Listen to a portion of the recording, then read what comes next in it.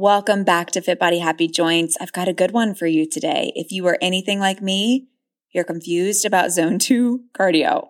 Maybe you've listened to some of the doctors and researchers recommending Zone 2 cardio, and they have very convincing reasoning for why you should do it, some of which I will break down today. It's linked to improving metabolic health, making you more efficient at burning fat and reducing your risk of disease, and ultimately, it can make you live a longer, healthier life. And the benefit is that since Zone 2 is at easier intensities, it's much easier on your body, on your joints. It's more enjoyable. And it's a lot more enjoyable than much of the cardio that we're used to being recommended, that kind of sweaty boot camp or spin classes that we typically try to focus on to burn calories. So these boot camp classes may not be providing the same metabolic benefits as Zone 2 cardio, and they will likely leave your joints and body feeling wrecked. And I'm going to talk more about Zone 3 cardio next week, which is more of that cardio that I'm talking about, that kind of breathless cardio that you can do for a long period of time that's higher calorie burning. So make sure that you tune back in next week for more on that. So if you've listened to this list of benefits of Zone 2 cardio, how it's easier on your body, how it's going to improve longevity, how it's going to improve your ability to burn fat, it really does seem like a no-brainer for adding it into your routine. But here's the problem. The minimum effective dose that I've heard being recommended by these experts is 3 one-hour sessions per week or 4 45-minute sessions per week. And it's not like those sessions can be broken up. It seems that the sessions need to be continuous to receive the benefits, at least according to these experts. But for overall health and longevity, Zone 2 cardio should not be the only type of exercise you're doing because it won't improve skeletal muscle mass and won't improve your body composition much. So that's a big time commitment. 3 one-hour sessions per week is a big time commitment. And we don't just want to use our exercise time towards that type of exercise because it might not have as many impactful health benefits as resistance training and building muscle. So that's the thing, is that you also need to be doing hypertrophy training, which does take a good chunk of time as well, because for hypertrophy, you have to load each muscle group with enough volume. You have to take those sets close to failure. You have to work each muscle group 1 to 2 times a week. So it just seems like a lot. And if you're anything like me, you're like, there's no way I'm going to have time to focus on hypertrophy, building muscle, and on this Zone 2 cardio thing if the sessions need to be 45 minutes to 60 minutes in order to even have any kind of impact. Now, there's also a flip side to this argument, which I think is interesting. Other researchers are saying, women don't really need Zone 2 cardio at all because women have a higher content of type 1 muscle fibers, which means they're better at oxidizing fat. And they already have this mitochondrial density because they have a higher percentage of type 1 muscle fibers. So they don't need to be doing Zone 2 cardio at all. So where's the truth? Where's the middle ground? What should we actually be doing? Here's my take before we dig into this. Number one, these researchers on both sides of the spectrum are likely looking at the exact same data. They're understanding the same processes from a metabolic and cellular standpoint, and yet they're still drawing different conclusions.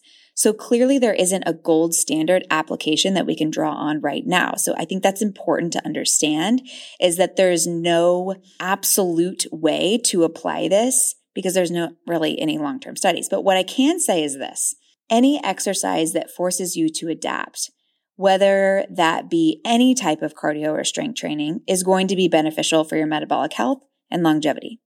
Men, women, anyone, right? Any type of exercise that makes you more fit is going to be beneficial for you.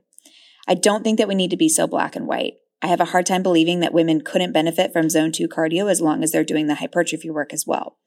But at the same time, I'm not implying that anything goes. I think there's definitely importance in understanding these processes so that we're spending our time in our workouts doing the things that are proactively moving us towards our goals without unnecessarily wearing down our bodies.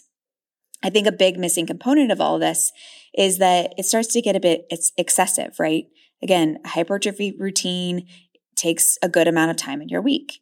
And according to these experts, so does Zone 2 cardio. And we are not even getting into HIIT, which I'll get into in 2 more episodes. So it's just a lot of time. and potentially a lot for your body to recover from, and potentially a lot for you to stay consistent with. For one, if you're following some of these recommendations from these doctors and researchers, doing 3 60-minute Zone 2 cardio sessions every week, hypertrophy training and HIIT training, your body might have a hard time recovering and may end up feeling really beaten up and like a tin man. And what's the point of that? What's the point of all of this longevity from a cellular level if your body feels broken down and you don't feel like you have longevity in your joint health and you end up getting a knee replacement in 20 years? Additionally, you have to have pretty dialed nutrition and sleep in order to recover well from all this exercise, because sleep and nutrition and overall lifestyle will have huge impacts on how you can recover from exercise. If you sleep 7 to 9 hours, get sufficient protein, eat a whole foods diet where you're eating enough to fuel your workouts, but not too much because you don't want to gain fat, but also limiting alcohol because that affects recovery, and also meditating because you're a stress ball. I mean, there's just so many things that someone can do to have an optimal routine. And it just ends up being really time consuming and taking over your whole life. But what if there is much less, but still very intentional work that we can do on top of a reasonable, minimally processed diet and high protein diet, on top of prioritizing sleep, on top of maybe living your life and having some occasional alcohol, nothing super frequent, but having this overall balanced lifestyle where it's just more reasonable and you can see much of the health and longevity benefits, but still enjoy your life and not feel like you got hit by a truck along the way. Because you know what's not good for your longevity? Stressing about keeping an optimal routine.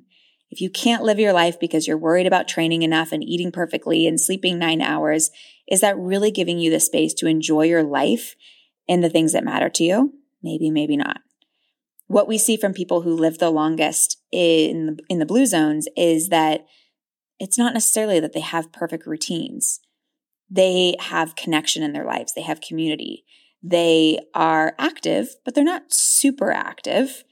They drink red wine. So clearly they have something figured out. And I do think that it has to do more with balance, social connection, living your life.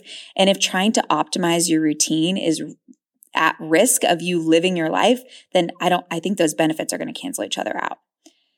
So I think, in short, if all of this health optimization stuff puts more mental stress on you and is overwhelming to you, I think that you've missed the plot completely. Now, not to say that you shouldn't do Zone 2 cardio. There may be a point where you get consistent with the basics and you've got your hypertrophy routine down, you've got your walking routine down, and you feel like you have the space to add more, in which case I'm here for that. But thinking that you're falling behind if you don't do everything perfectly is just not true. Okay, so that was my long intro, but I think important intro about Zone 2 cardio and how we don't have to obsess about doing it perfectly. So today, I do want to discuss Zone 2 cardio and the benefits and how to add it if you feel like you have the capacity. But then I want to discuss some interesting literature around how strength training in certain ways can offer a lot of the Zone 2 cardio benefits and be more of like a catch-all as far as longevity and offering metabolic benefits that can keep you healthy, make you live longer, and even help move you towards your goals of body composition if you have them. It may not completely replace all of the benefits of Zone 2 cardio or to the same extent, but it's going to put you light years ahead in your longevity if you can stay consistent with this. So let's start with Zone 2 cardio. Zone 2 cardio, what is it? It's a steady state, easy cardio activity that you could sustain for a long period of time. Depending on who you talk to, it's like 5 or 6 out of 10 effort. So easy activity that is about 60 to 70% of your heart rate max. Really, it's the point at which your body is using oxygen and burning fat, but has not yet produced lactate as a byproduct. So for some people, that may be at lower heart rate zones than others, which is why it may not be the best to go on your heart rate. And a more reliable way to test if you're in Zone 2 cardio is a talk test and to see if you can breathe in and out through your nose. So you know that you're in Zone 2 cardio if you could nasal breathe, so breathe in and out through your nose, but it's becoming challenging. You can speak or sing, but it's getting difficult to do so. If you feel like you have to pause every 3 words, you've likely entered into Zone 3 and you aren't going to get the same adaptations. And I'm going to talk more about Zone 3 cardio next week. Zone 2 cardio has received a lot of attention lately, and for good reason. It's easy on your system. It doesn't make you feel wrecked or exhausted. It improves your cardiovascular health. It improves mitochondrial density, all which can make you more metabolically flexible. What is metabolic flexibility and why should we care about this? Being more metabolically flexible allows you to use fat as fuel more efficiently, even when you aren't exercising.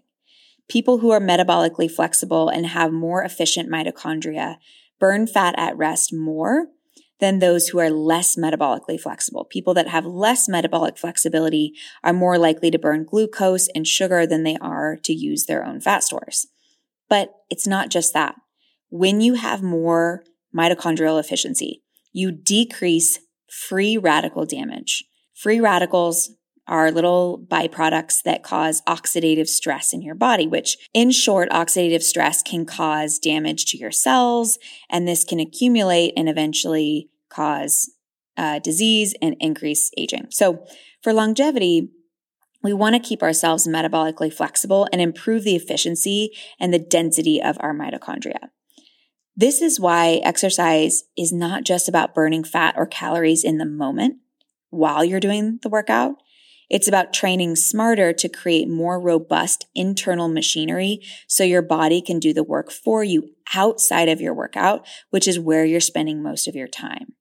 If you create a body that can use fat as fuel more easily, you will have an easier time staying lean, you'll have more energy, and you'll reduce your risk of disease and improve your longevity. Let's back up a bit, and I've been mentioning mitochondria. Let's back up a bit and talk about why we should care about mitochondrial health. Mitochondria are the organelle in certain cells, like muscle cells, that are responsible for producing energy. Without this energy, the cell can't do its specific function. Some cells have more mitochondria than others, and the number of mitochondria in your cells, otherwise known as mitochondrial density, can be increased or decreased. It's really awesome. You can also increase the size of each mitochondria as well as its efficiency. So the more mitochondria and the larger our mitochondria and the more efficient our mitochondria, the healthier our metabolic health, because the better we can produce energy and serve our cells. Metabolic health refers to how well systems like metabolism, hormone regulation, energy production, cell cleanup, and inflammation, how all of those processes operate. That is overall metabolic health. In other words, the more mitochondria we have, the better our metabolic health, the higher our energy, the faster and more efficient our metabolism, which means we reduce signs of aging, we feel better, and we can reduce the risk of disease. We can create more mitochondria, which is called mitochondrial biogenesis, with exercise.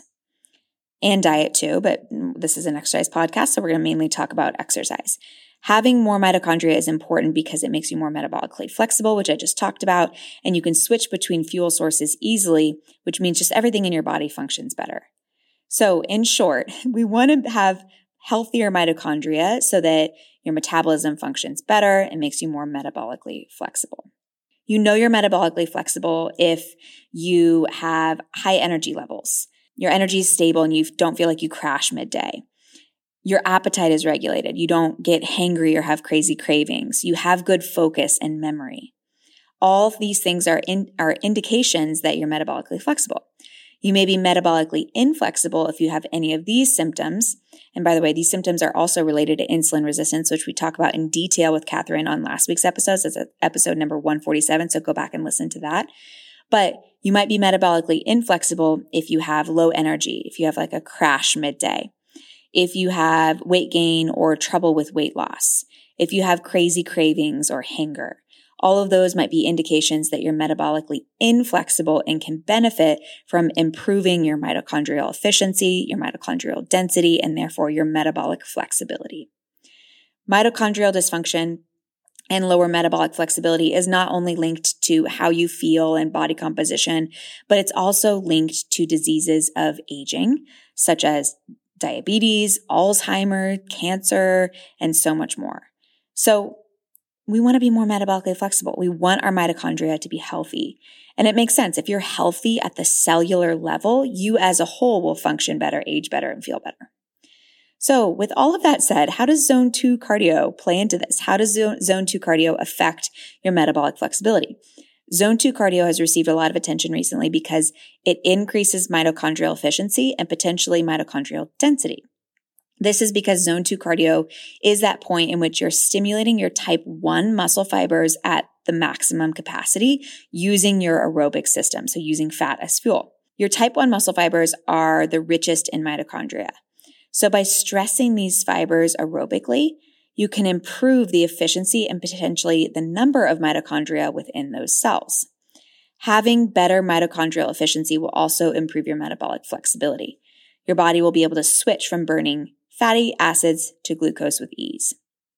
Again, this is not only important for your overall health, but it might improve your body composition inadvertently because you're able to use fat as fuel instead of relying on glucose. I know I'm saying a lot of this stuff over and over, but I think it's important to hammer these benefits home.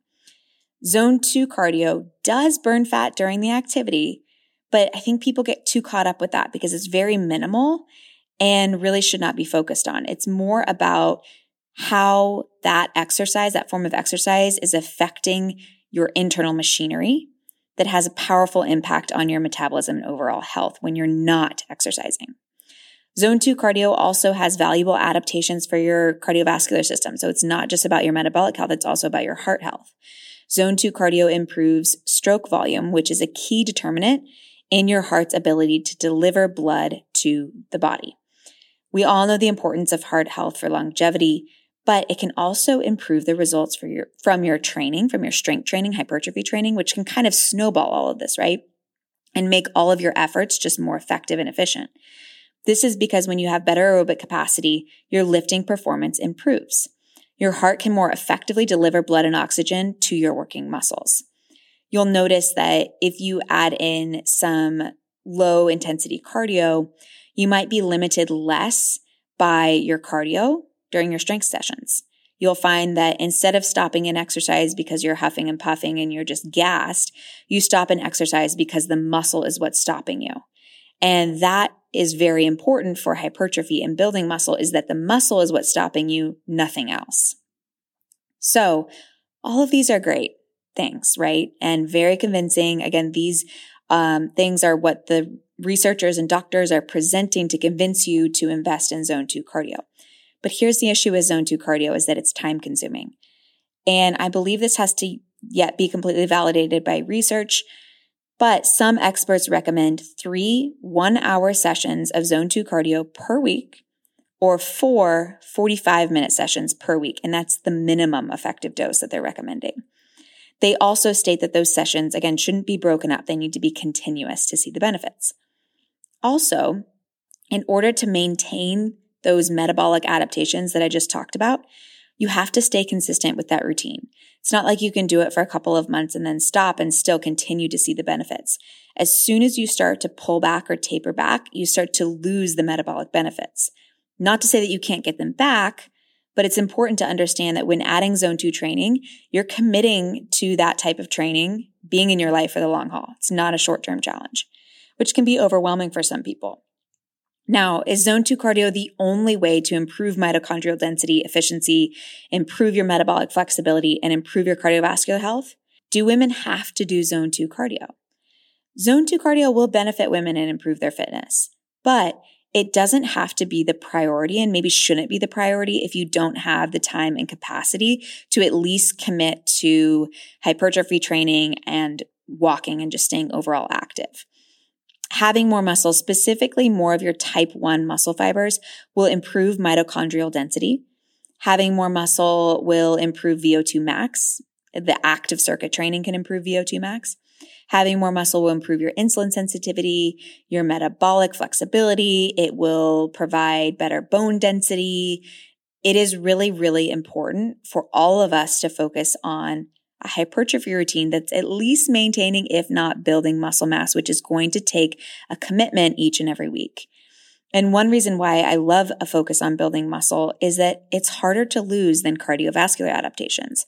Cardio is easier come, easier go than muscle.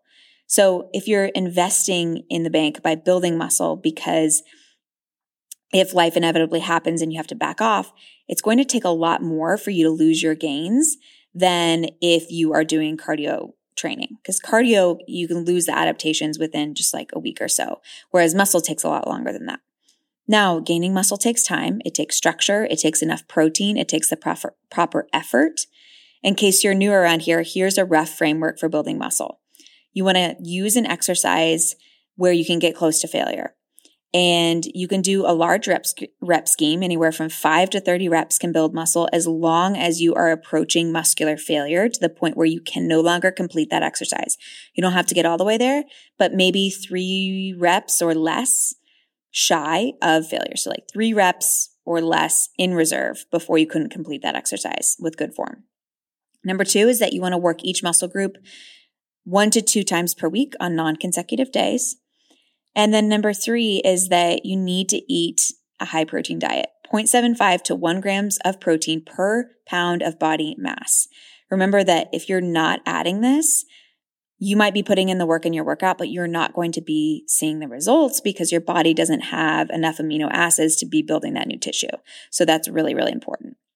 So with all that said, let's discuss some interesting literature around strength training and mitochondrial density and even aerobic capacity.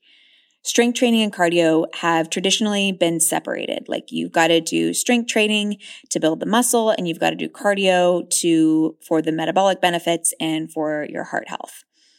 We thought that strength training and resistance training mainly stimulates myofibrillar proteins and aerobic training mainly stimulated mitochondrial proteins. What we're finding is that there's more crossover between those 2 types of exercise than we once thought. It's not that black and white. Lifting can improve mitochondrial density, and certain types of lifting can even cause improvements or lead to improvements in aerobic capacity. So let's start by discussing how lifting and what types of lifting can improve mitochondrial density. And then we'll get into aerobic capacity a little bit too. So an interesting review broke down how lifting with lighter weights, but higher time under tension, so like 20 slow reps taken close to failure, can increase mitochondrial biogenesis and mitochondrial volume.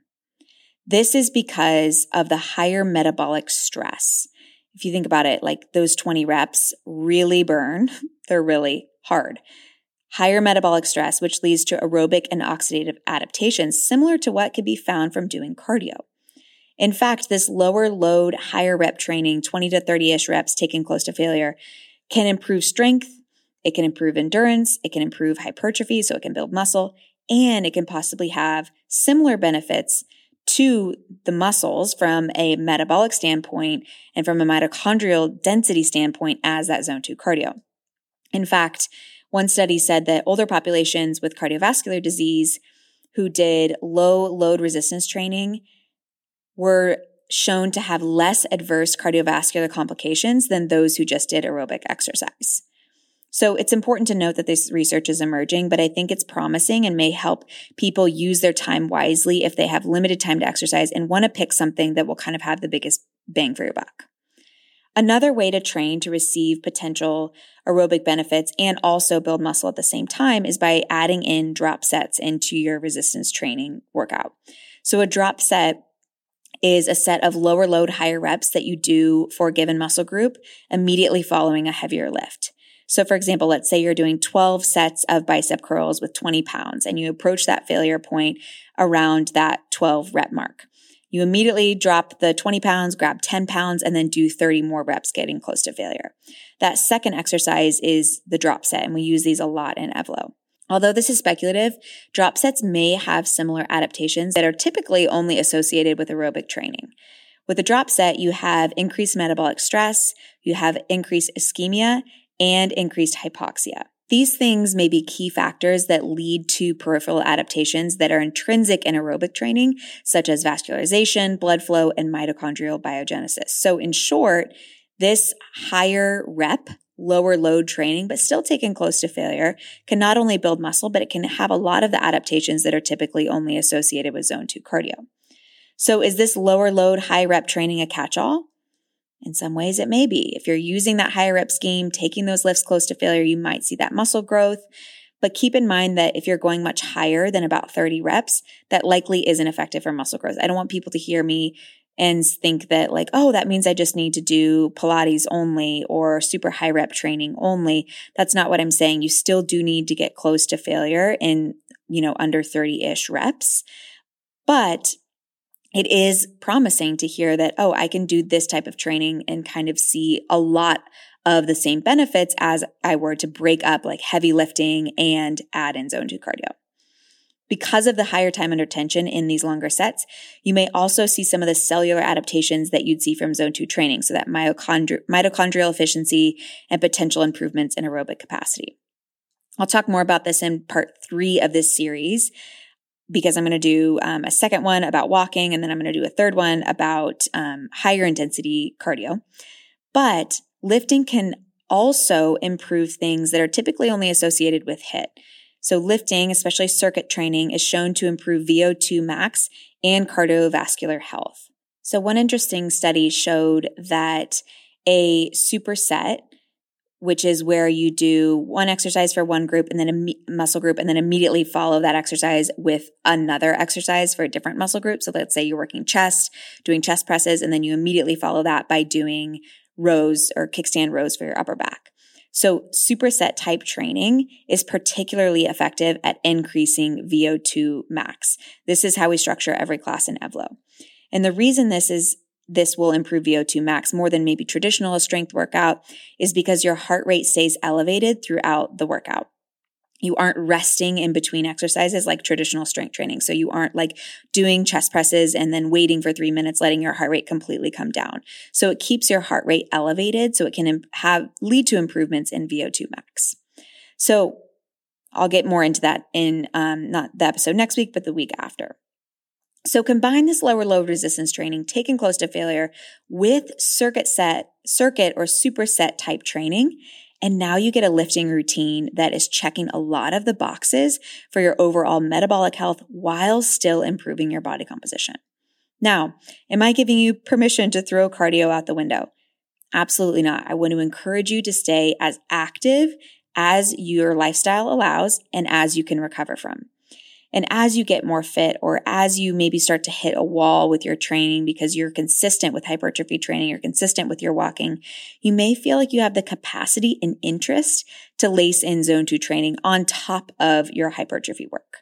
But I think it gets overwhelming when we hear all these health optimizations experts saying that you have to do at least 3 hours of zone 2 a week plus all of the strength work to build the muscle. It could just feel like a lot, and I think people end up doing nothing or end up doing it all and struggle to recover and progress. So start by prioritizing the hypertrophy work because you're going to see overall amazing benefits when you can build that lean muscle. Add in some walks to keep your overall activity expenditure high. More on this next week. And then focus on protein and whole foods, and that's going to be immensely beneficial for your health and allow you to move towards body composition goals. Remember, if fat loss is your goal, you do have to be in a calorie deficit, which is how you're eating.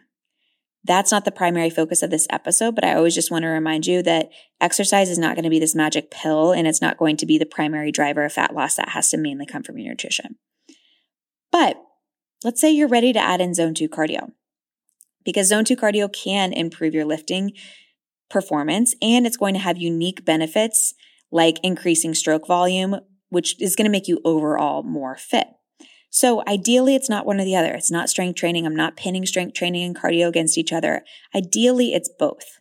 In fact, in a meta-analysis that I'll link in the show notes, strength training improved risk of all-cause mortality, so dying, by 21%. But lifting and cardio improved risk of all-cause mortality by 40%. So you want to do both if you can. But remember, you have to be willing to add this in for the rest of your life because it's a use it or lose it system. But if you're at a point where you're consistent with resistance training, you're keeping your movement high, you're adding in walks, then adding in zone 2 cardio slowly might be a next great step. The goal is to work up to 150 or 200 minutes per week. That might be a brisk walk. If walking can get you in that 60 to 70% heart rate range where you can still breathe in and out through your nose, but you're struggling to breathe in and out through your nose, You could maybe take a lower intensity spin class. You can take our low impact cardio burst class or our ebb flow class. You could go for a jog walk, whatever. I hesitate to recommend just any group fitness class because there are so many different forms of group fitness. And most group fitness classes, if you're following the instructor, are going to put you in that zone 3 training, maybe a little more zone 4, which I'll talk about more next week. And honestly, many of those group fitness classes are trashing your body and potentially interfering with recovery. So I hesitate to recommend just any group fitness class. But I do think that spin could be one that you could add in if you like to go to group fitness or if you have a Peloton or whatever, adding in a spin class. Now, you want to do spin in your zone 2. So that might mean that you have to ignore the cues from the instructor who's probably going to push you to go really hard. And you want to stay at the point throughout the entire class where you can breathe in and out through your nose, but you're maybe wanting to start breathing out through your mouth. You could still maintain a conversation, but maybe it's not getting super comfortable to do so. So if you found that, okay, now I have to breathe in and out through my mouth, you probably left zone 2 and you've gotten into zone 3. So you need to back off the intensity a little bit. So you can, if you want to go to the spin class just for the music and to have fun and the community and add that in, 1-2 times a week, I think that's great, but make it your own and just dial the resistance of the bike down or whatever so that you can stay in that zone 2 cardio. You can do zone 2 cardio with just a ton of different types of movement. And if you already have a walking routine, maybe challenge yourself to pick up the pace a little bit or add hills or even kind of jog walk and start practicing some of this zone 2. Remember that it doesn't need to be perfect to be impactful. I personally am not doing 3 or 4 zone 2 sessions per week for 45 to 60 minutes. I really just walk, which we'll talk about again next week in more detail. How I'm going to play with zone 2 is I'm going to keep my 10 to 30 minute walks most days of the week, something I've been doing and staying consistent with for years now. But I'm also going to play with picking up my pace a little bit. I really enjoy taking our low impact cardio burst classes. They're kind of choreographed beat to movement classes. I just think they're more fun and they definitely put me in zone 2. They're only 15 minutes, so I might play with layering a couple of those classes one on top of the other and doing that maybe one day a week or something like that. So that's how I plan to start kind of incorporating some of this stuff into my routine. But here's the bottom line. Yes, zone 2 can be impactful, and yes, it can be impactful for women too. If you have the capacity to play with some zone 2, do it. But should it be prioritized over strength training? No, I don't think so, because strength training and building muscle is going to improve metabolic flexibility, bone density, lean mass, and so much more that zone 2 cardio is not going to do. Cardio is not going to build significant lean mass, which is a piece that's really crucial for longevity and overall body composition and health.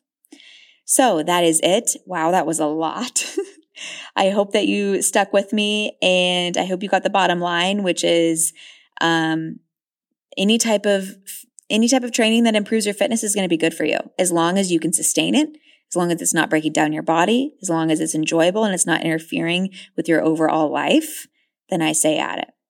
Okay, so this episode was a beast for me to do. It was a lot of research, and I had to really understand different points of view in order to distill this stuff down into applicable takeaways for you all. So if you wouldn't mind subscribing to the podcast, if you don't already, share it with a friend or share it on social media. That would be a huge help to me. And please leave a review if you haven't already. And then lastly, if you want to join my fitness program, it's called Evlo Fitness. We do this lower load, higher rep training, circuit and superset style in almost every single class. So it can be a great way for you to start to build muscle, feel better, and start to move yourself towards those longevity and body composition goals if you have them. All right, everyone, that is it. We will see you next week where we'll talk about walking. Same time, same place. Bye for now.